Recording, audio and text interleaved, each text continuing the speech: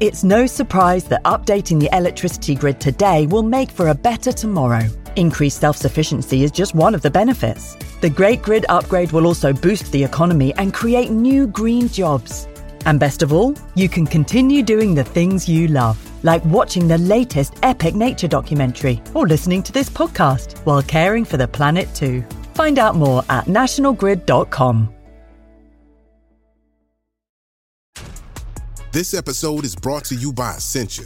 A better you starts with better hydration. Essentia is on a mission to inspire people to do what matters most. Their proprietary ionization process transforms water from any source into ionized alkaline water, providing water that's 99.9% pure with a pH of 9.5 or higher. Essentia overachieving H2O, the #1 ionized alkaline water. Shop now. Another day is here, and you're ready for it. What to wear? Check. Breakfast, lunch, and dinner? Check. Planning for what's next and how to save for it? That's where Bank of America can help. For your financial to-dos, Bank of America has experts ready to help get you closer to your goals. Get started at one of our local financial centers or 24/7 in our mobile banking app. Find a location near you at bankofamerica.com/talktous. What would you like the power to do? Mobile banking requires downloading the app and is only available for select devices. Message and data rates may apply. Bank of America N.A., member FDIC. When you need mealtime inspiration, it's worth shopping Kroger, where you'll find over 30,000 mouth-watering choices that excite your inner foodie. And no matter what tasty choice you make, you'll enjoy our everyday low prices, plus extra ways to save, like digital coupons worth over $600 each week. You can also save up to $1 off per gallon at the pump with fuel points. More savings and more inspiring flavors make shopping Kroger worth it every time. Kroger, fresh for everyone. Fuel restrictions apply.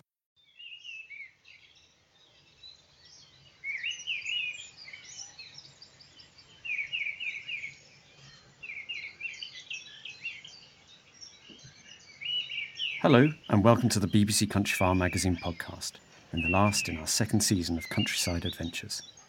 My name is Fergus Collins, and I'm the editor of the magazine. As it's the last episode, it's a pretty special one. I was lucky enough to get to speak to Paul Whitehouse, who's returning to our screens this summer with fellow comedian Bob Mortimer in Mortimer and Whitehouse Gone Fishing. I got to talk to him about why, basically, a series about fishing has been such a massive success and is deservedly back for a second season. But we soon stray off topic, and it ends up as a very enjoyable chat about life and fish. Well, congratulations on the second series. Brilliant. I loved the first series so much. I was a bit late to it, although we did something on it in the magazine. Well, once I started watching, and I'm a fish watcher more than a fish catcher.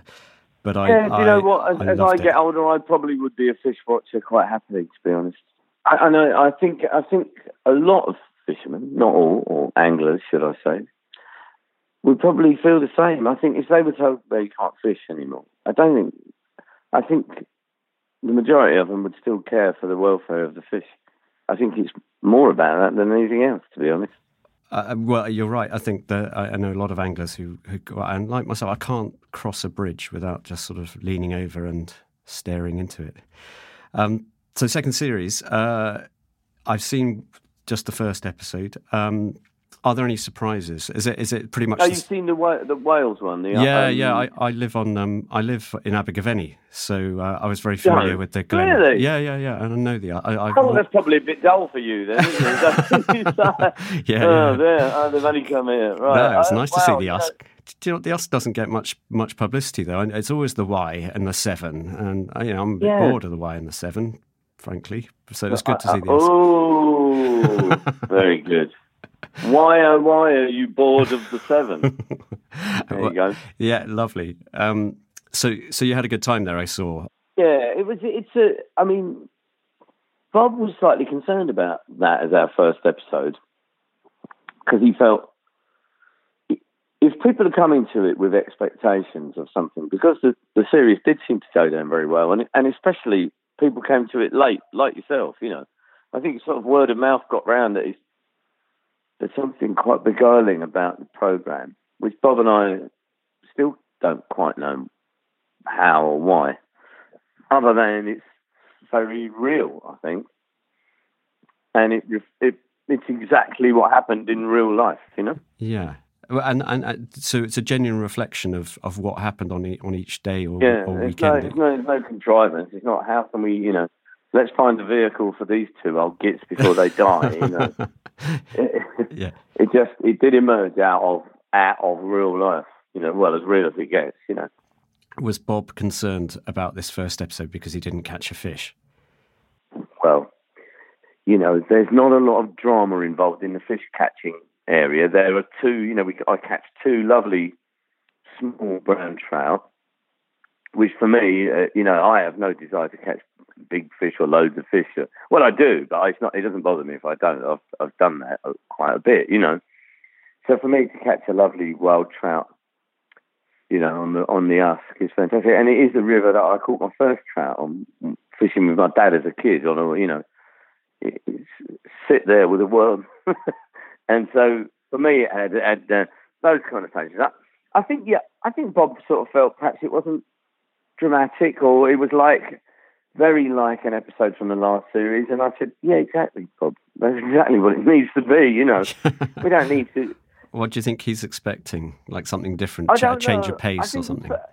I think what he felt, and he's correct in a way to raise the point, is that people come into it with expectations that they've heard about the series, and it's actually just a gentle, it's like how can I put it without damning with faint praise? It's like a standard episode.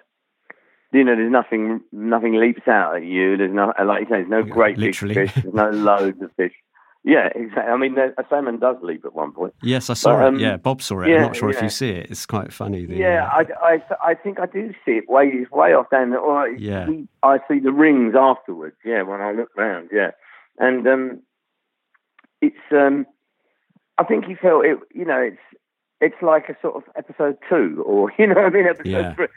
Would it be? And I said, but the whole point, Bob, is that we're not making a crash bang wallop comedy at all.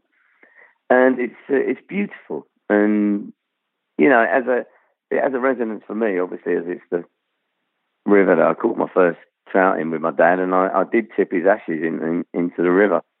That was very moving. I like the way Bob sort of just edged away, didn't he? He sort of said, "I'll leave you to it." Off you go then. Yeah, I'll see you in a bit. Yeah, and it was lovely. I mean, that obviously then becomes a private thing, but I have tipped my dad into 3 rivers in various parts of the country, and I did make a joke which we cut out because it is quite funny, which is that if they did an archaeological dig and came up with it, his ashes were mixed in with 2 of his dogs, right? So if they found, it's like in about 1,000 years, if somebody did some kind of archaeological dating, they'd see, what is this? A dog man? I've never seen such a species. But then, of course, there are 2 other sites 300 miles away, which would confirm the existence of this species. Yeah, because only found in rivers. Fragments. Yeah, it's like aqua dog human. And they cut that out, did they? What a shame. Because I have. Well, we just thought it's too much of a gag, and actually, it was a sweet and touching and genuine moment, and. Yeah, and it was a river that I used to fish with my dad, and where I caught my first trout. So you're going in, Dad. I mean, this is a question I was going to come later, but actually, you've mentioned your dad. How important was it to have that mentor to get into fishing? Well, I think I say in some of our reflections when I was a kid. I mean, I grew up in sort of suburban North London. Although I was born in the Rhondda Valley, we moved when I was very young up to. So I grew up in that environment, and although my dad was a fisherman, strangely, every kid round my street went fishing. We all the boys anyway, we all would get up Saturday morning and get an early train or get on our bikes and go up to the River Lee, the canal in Enfield, or we go out to Cheshunt and Broxbourne. And gradually, as we got older, I think a few of us joined a fishing club, the London Anglers, which was affiliated to London Anglers Association, and that opened up waters that were more secluded and private. So gradually, as we grew, we sort of entered this world of that a non-fisher would not even have noticed or even had access to or seen, or even thought about going to. That's appealing. So I think that, and I remember those days so vividly as even as a kid, and we were we'd get the train to Cheshunt and then walk about 2 miles, 3 miles, with our fishing gear. Because when you're a little kid, it's a long old slep, and we would go at breakneck speed along the towpath to get to where we wanted to be on this, Was it the Lee? And it was, the old River Lee, which historically associations with angling, because Isaac Walton wrote The Complete Angler in the 1650 whatever, I remember I lived up that way once. I used to watch big shoals of bream in there or something. I can't remember. There would be big shoals and spawning. There would be. But on the old River Lee, there's and its tributaries, there's like a trout stream, and chub and dace and roach and barbel, and it was a magical little kingdom that the London Anglers Association opened up to us, But also, yes, my dad was a fisher, so that meant that, my dad was of that generation where, they didn't talk about things. They didn't keep an eye on you when you went out in the morning. You went off to play and you came back in the evening. That was that. And also of that generation, they weren't particularly touchy-feely. So the fact that we had fishing as our sort of bond meant that we did stuff with each other until right up to the end of his life, And it gave us that a real bond, which I'm not sure, would I have been an angler or a fisher if my dad hadn't been? Maybe, but maybe it would have fallen by the wayside like it did with so many of my mates when they grew up, I think But for me, it carried on. That's it. I think that it's how people get into fishing. I can see I remember my dad taking me for the very first fishing trip, and I could tell that he wasn't that it was something he felt he had to do, rather than something he really loved doing. And we caught. Yeah, that's a bit like me and Bob.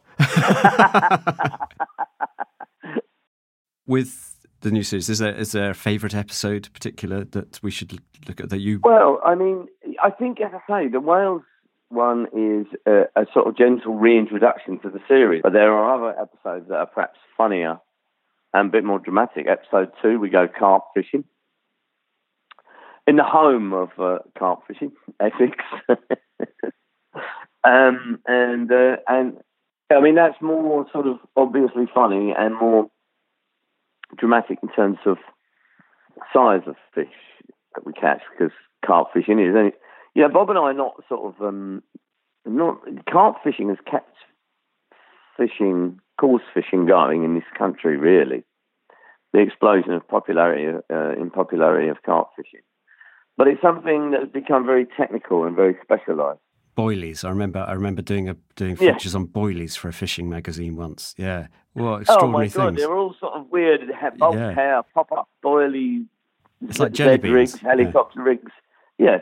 They're high-protein baits and it's a very technical and very specialist fishing, but it has, that's not the only way of fishing for carp or the only modern way. There are lots of them caught on sort of what we used to be called roach poles, but you can still catch carp using traditional methods, and that's what we prefer to do. So we try and juxtapose the two, really, and we do a little bit of traditional fishing, and we get a bit of help with some high-tech specialist stuff as well. So do you go into that carp culture, that whole sort of, because it does feel like there's a carp? Yes, exactly. We explore that a bit, but it's not really our world, it's not for us, really, but hats off to them, as I say, because they've, to an extent, kept fishing sort of as a, popular, and kept the tackle industry going to a certain extent. I guess they're not having the same sort of intimate, you're having these intimate conversations with each other, but it seems like you're having a sort of intimate relationship with nature. When you're on the Usk, it feels like you're very much there alone in this wild place. Well, exactly. You're in it and you're immersed in it. But those the carp fishers, they live out on their lakes, so they do immerse themselves in it, and they become they stay out for 3 or 4 days at a time, and they're very dedicated, and a lot of them are very good. And a lot of them have gone sort of moved away from that kind of industrial approach and gone back to, like very low key sort of stalking, fishing in the margins with a very sort of stealthy approach as well. So, it's a broad church, as they say. I mean, talking of fish species, the only disappointment of last series was not seeing a pike in the pike episode. And I know you've got a plan this time. Is it Loch Earn in Northern Ireland? We go to Loch Earn. Yeah. I mean, the irony of that is that Bob and I went pike fishing for fun with John Bailey, our sort of fishing guru. I know John Bailey. Yeah. Use on a series. Do you know John? Right? Yeah, a long time ago. Yeah. And Bob caught a pike near him. Well, he claims it was 31 pounds. John and I say 29, because we're not letting him have a 30-pound pike. But, so, but this time we were urged by the BBC to go to more regional places. So it's not, we thought, we should really, to do, because part of the joy of the show and what we wanted to do was highlight how beautiful the environment is on our doorsteps and in our country and in Scotland and Wales and Northern Ireland. So we were sort of urged by the BBC, to go a bit further afield. In the BBC sort of diversity drive that you have to go and... Yeah, it was sort of kind of. Yeah. It was kind of expected of us, I mean, cause obviously, there are places you can find all those species, maybe with the exception of the salmon, slightly closer to home. But, part of the joy of the programme is to highlight the timeless wonder of the British countryside. Yeah. And I'm struggling to think how Bob would react if he gets a pike on the line. I think I can imagine it. Bob gets overexcited and or scared, by a roach. So, you can imagine what he was like with a pike, I mean, even when we were carp fishing, we started doing... Again, I don't know if we used it in the final edit. I don't think we did. He started being a gorilla. Like a playful gorilla cub, while I'm trying to fish. I mean, yeah, that's what I was going to say. Fish aren't surprised or scared by the human voice particularly. But they really don't like vibrations on the bank, So this half-wit running up and down on his all fours, being a gorilla, was probably scared off every self-respecting carp within miles. But anyway, I mean, there's clearly frustration sometimes. I mean, Bob, in the first of the second series, he says that you're fishing with a buffoon, but he did catch some good fish in the first series. And do you think he's improved a bit as a fisherman? Well, I think he does. He pulls it out of the bag a couple of times in this series as well. He really does. And but fishing is about disappointment as well. That's so like not catching a pike is absolutely fine. Yeah. I think I wouldn't go so far to say character building, but it's nice to have to be able to enjoy the day without necessarily, having a fish at the end of it. I mean, obviously that's what you want. Bob made a very good point once. He said, the best fisherman is not let's keep it to angler, so we're not keeping it gender specific. Yeah. The best angler is not the one that catches the most or the biggest, but the one that enjoys the day the most, which I thought was he's cleverer than he lets on. Yeah. And it's a very succinct and very lovely way of looking at a pursuit, isn't it? It is, although he's the one who always sort of disappears first from the river to go and make food or go and be a gorilla. Yeah, but that's part of it, But maybe those elements are part of the enjoyment of the day and make him the best fisher. Yes, that he's happy at the end. Yes, he's often the one that is most difficult to get off the river at the end of the day. He really does seem to enjoy it. I mean, there are some days, obviously, it's bitterly cold. I mean, in one episode, we fished for grayling on the River Ure in Yorkshire, and it's freezing cold. and we struggle, and not least because the river rises 2 feet while we're fishing, and that's usually, apart from the first couple of inches of a rise, is dead. That kills it usually. It certainly makes life difficult, and by the end of that day, he's lost the interest in the entire concept of angling. But he's back with a lot of enthusiasm the next day, new day, and he's as I say, I mean, I've been around the block quite a bit, and his enthusiasm is greater than mine often, and for both anticipation and at the end of the day, much as he loves a pub, he'll fish on, and he thinks quite hard about it. So what he lacks in finesse and tactical ability and technique, he makes up for with enthusiasm and putting the hours in. There's a lesson for life there. Yeah. Yeah. Talking about the sort of comparing the two of you, the last time we spoke to you, you said if you had to be a fish, you'd like to be a tench sleeping at the bottom of a lake. What species would Bob be then if he was a fish? Well, I think I should give that to Bob, really, shouldn't I? Because Bob's. Well, it'd be great if we could get him on the line, but he's sloped off, and we'll get him at some stage. Oh right, yeah. It'd be nice to get him on the line because he has, yeah. He hasn't taken the bait, eh? No. Well, I'm surprised because he likes Country Farm.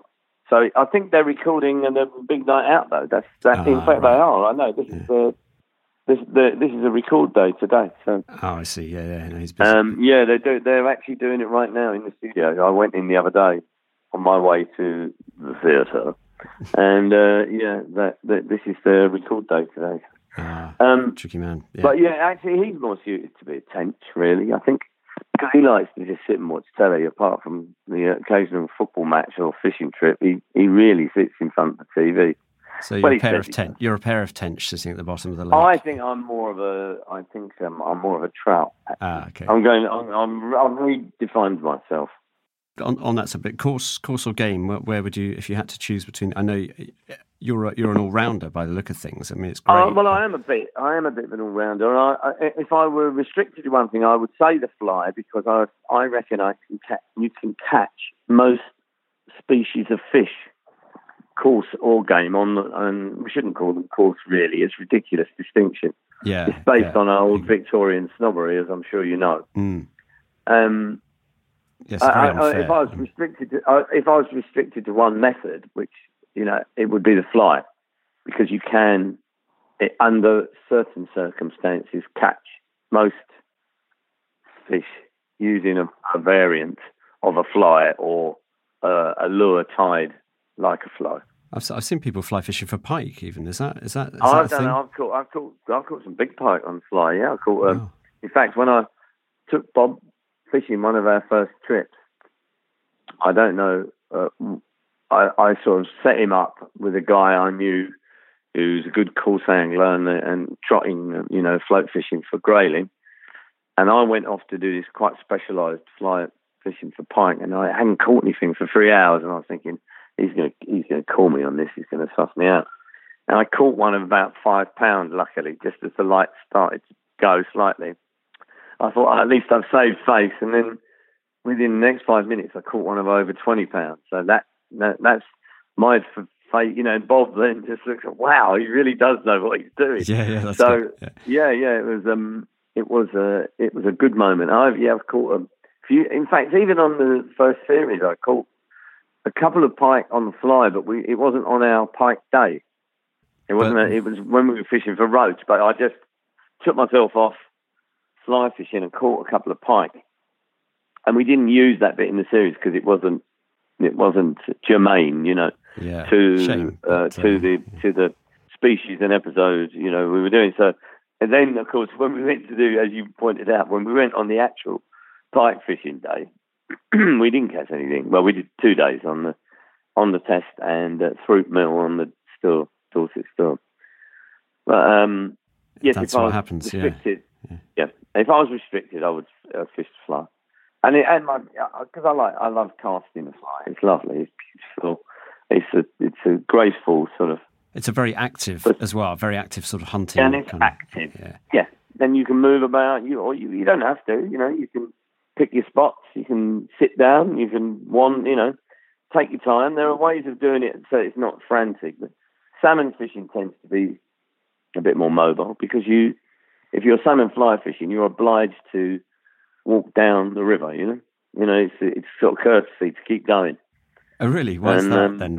Is that part of the etiquette of salmon fishing? That yes, it is. Yeah. When I first started, you get in, you take 2 steps between casts, 3 steps, and get going, in case somebody else is coming along, behind you, and then People have paid a lot of money for that, so you got to get on with it. You get out of the way and let them have a go, whether you like it or not. Yeah. I mean, one of the it's funny and moving that the sort of underlying thread running through is about health and mortality. Yeah, and obviously you both have if that weren't in it, it wouldn't mean anything really. Well, it might mean something, set 2 old friends sort of, taking up a pursuit that reunites them after an absence, but. The heart disease, again, was crucial. I sort of was Bob's. I was going to be. I was appointed his stent buddy by myself and a couple of friends. Having had the procedure myself. Yeah. And but then at the last minute, obviously his condition was worse, so required the open heart surgery. And it was that it was his response to that, which was, understandably negative, but meant that if he wasn't careful, he would have become a recluse, And I sort of badgered him into coming out because it's something we promised each other to do for a long time, which was go fishing, and we just never got round to it. And I thought, if we don't now, we might never. So, has it changed obviously it has changed your outlook on life, but in what ways has sort of a brush with death changed both your outlooks on life? Has it made you kind of live every life as if it's your last, or is that a bit of a cliche? Do you just sort of... No, I think it's more, that is more current for Bob than it is for me. Bob's brush with mortality, if you like, was much more obvious and recent than mine. I'd actually been ill a long time before with a gut problem, and that was very dramatic and nearly fatal. And so I had my moment of my sort of chance, if you like, to recapture life a long time ago. And it was actually as a result of that and the monitoring of my condition after that they found my heart problem and the narrowing of my artery to 10%, which meant I had to have 3 stents put in. And that wasn't very dramatic for me. The stent procedure is fairly straightforward. You're in and out in a day or so. And so I didn't have that life-threatening drama that Bob had, which meant he had to change everything in his life quite quickly. And I'd had that a decade earlier, So, Yeah. So, no, I'm a long way past the stent technology, and I do a lot of rehab exercise, so my life has changed very much in that respect. I thought it was interesting what you said about recapturing life. So that's an interesting phrase. That it's almost like you've let it slip away and you've captured. Well, it's not like I let it slip away. It's just that I had a very dramatic, incident. Yeah, and it was a few months before I realised that I would be okay, and. But it's such a long time ago that I try not to revisit it very often. And actually, doing Only Fools and Horses, I think the strain of that brought it back to me quite seriously at one point. And I'm so beyond it now, and I'm so immersed in the sort of rehab that I've done, and I work probably more now than I ever have done, actually, in terms of, things that I've got going on. So it was quite a shock to get another dose of or a reminder of that time. And I think I don't dwell on it particularly, but I think initially for Bob, it was a real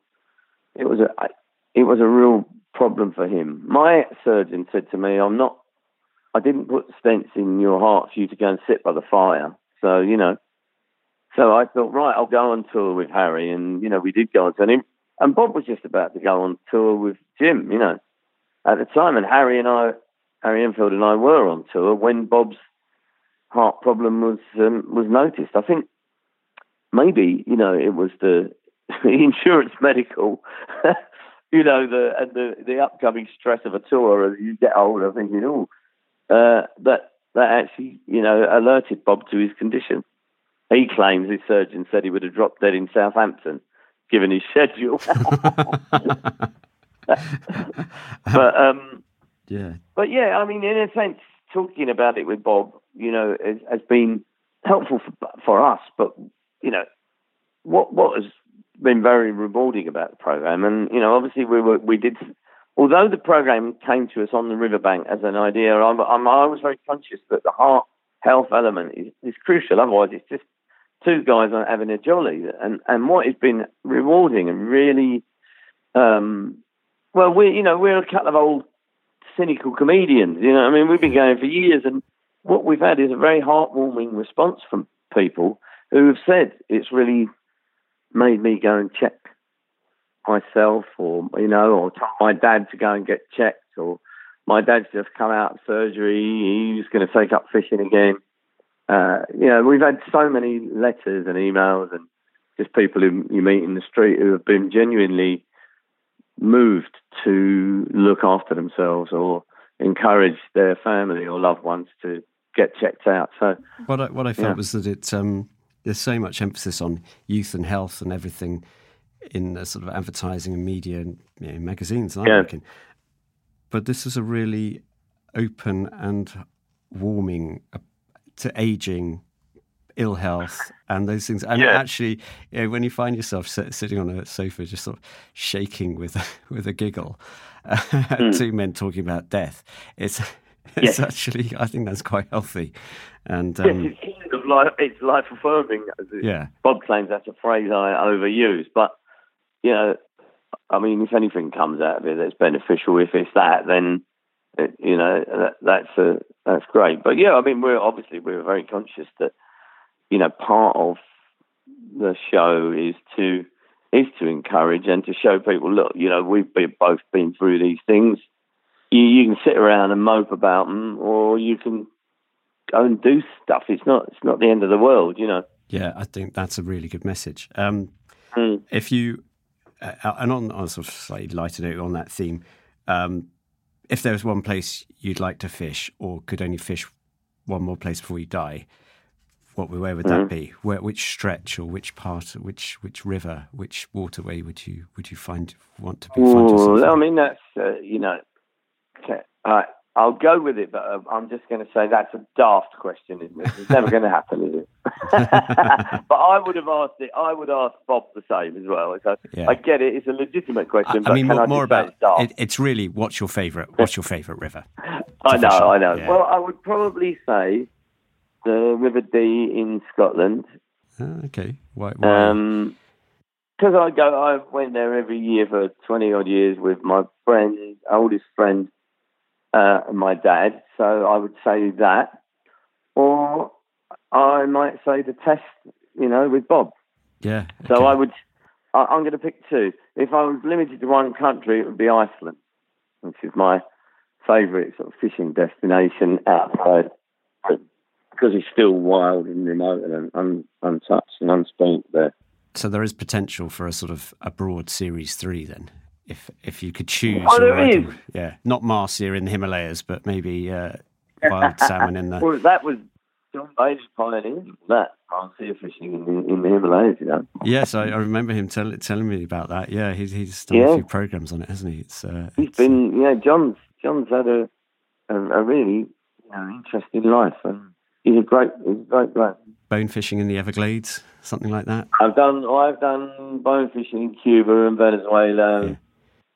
Seychelles. I've been around a bit, but in recent years, because of my heart, I've been unable to go to places that are really remote, just in case, you know. Yeah.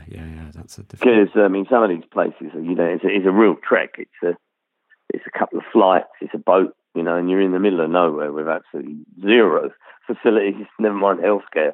And so, although my surgeon said I didn't put a stent in for you to sit by the fire, I don't think a float off the coast of Cuba. With no healthcare, he wouldn't recommend that. Definitely. Falklands and Antarctica and various. I know. So I'm afraid there's a few places I won't be going. Well, I think mid Wales can be tricky at times. Well, it can be, can't it? So, last question. Who mentioned? Can I just say something about mid Wales and the Usk?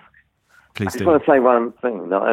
My dad used to take a friend of his and his friend's son fishing, and I would go sometimes with them.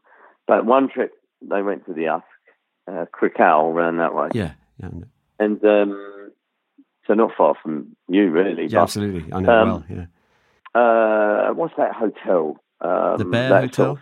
Is it the Bear? No, it's like that Italian. It's it's like almost like a Folly. It's quite a well-known hotel. Glyphis. Is it the Glyphis Hotel? Glyphis, yeah, I know. Yeah, up in the tucked away. Yeah. And I think they stayed there or fished that stretch. I think it was there anyway.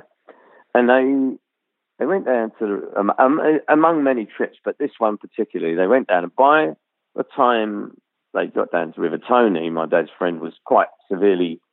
He was unable. He was in a wheelchair, so they sort of left him by the river, not callously. They went back to the hotel. And nodded off, and went home. No, they left him while they went prospecting up the river, and they sort of left him by the river in a nice bit. And when they came back 2 hours later, this guy has never fished. He's not interested in fishing, but his son was, and obviously my dad's a pretty good fisherman, so he'd take the young man off fishing. And they came back to see Tony, and he'd been sitting there for 2 hours, and they said, "How are you doing, Tony?" He said, "It was the closest thing to paradise I've ever experienced." And he just sat there for 2 hours.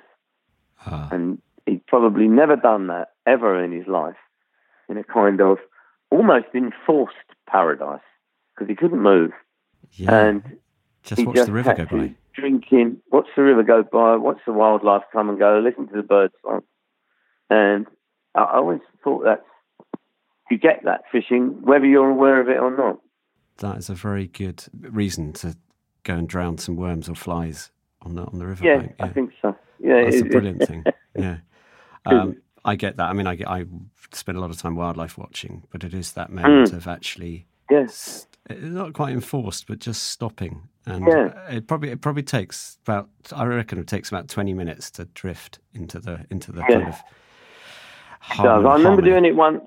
Yeah, it really does. And those pursuits that stop you in the countryside are the one, walking through, you don't get quite the same. I mean, we should not say that walking around it doesn't give you that same feeling, but it's that stillness almost. Sometimes that you need. I remember doing it once on the Dean. Like, you fish for a bit and then you stop. You sit on the riverbank and you might see a deer or whatever. Or it won't be anything even as dramatic. I remember one day literally sitting down for half an hour listening to birdsong and just laughing at the absurdity and musicality of the birds. And how often do you actually really sit and do nothing but listen to birdsong? Like that, it was. But I think fishing gives you an excuse to stand still in the countryside, which, yes, if you stand still in the countryside and there are other people around, it comes to you, doesn't it? Yeah, but also if you don't have a fishing rod in your hand, people look at you a bit strangely if you're standing there for a long time. So it's like a disguise. You could, he's fishing. Yeah, I suppose that's the difference I'm trying to make without denigrating walking at all. Yeah. If you stand still or you become part of it, it gradually comes to you. Whereas walking, you're sort of always on your way through it, trying to find it. That was such a lot of fun. And Paul Whitehouse, what a lovely man. There was a fair bit more that we talked about, and some of it not suitable for podcast, but you can read much more in my feature about Paul in our September issue of BBC Countryfile magazine. So, sadly, this is the last in the series, but please do keep tuning in. We'll be back in a few weeks for our third series, and we already have some terrific stories and adventures to tell you about. In the meantime, if you love the countryside, visit our website for walks, holiday ideas, news stories, and lots about the TV show, all at countryfile.com. And don't forget, we have a beautiful and multi-award-winning print magazine too, which you can find in newsagents and big supermarkets. So thanks very much for listening, and goodbye for now.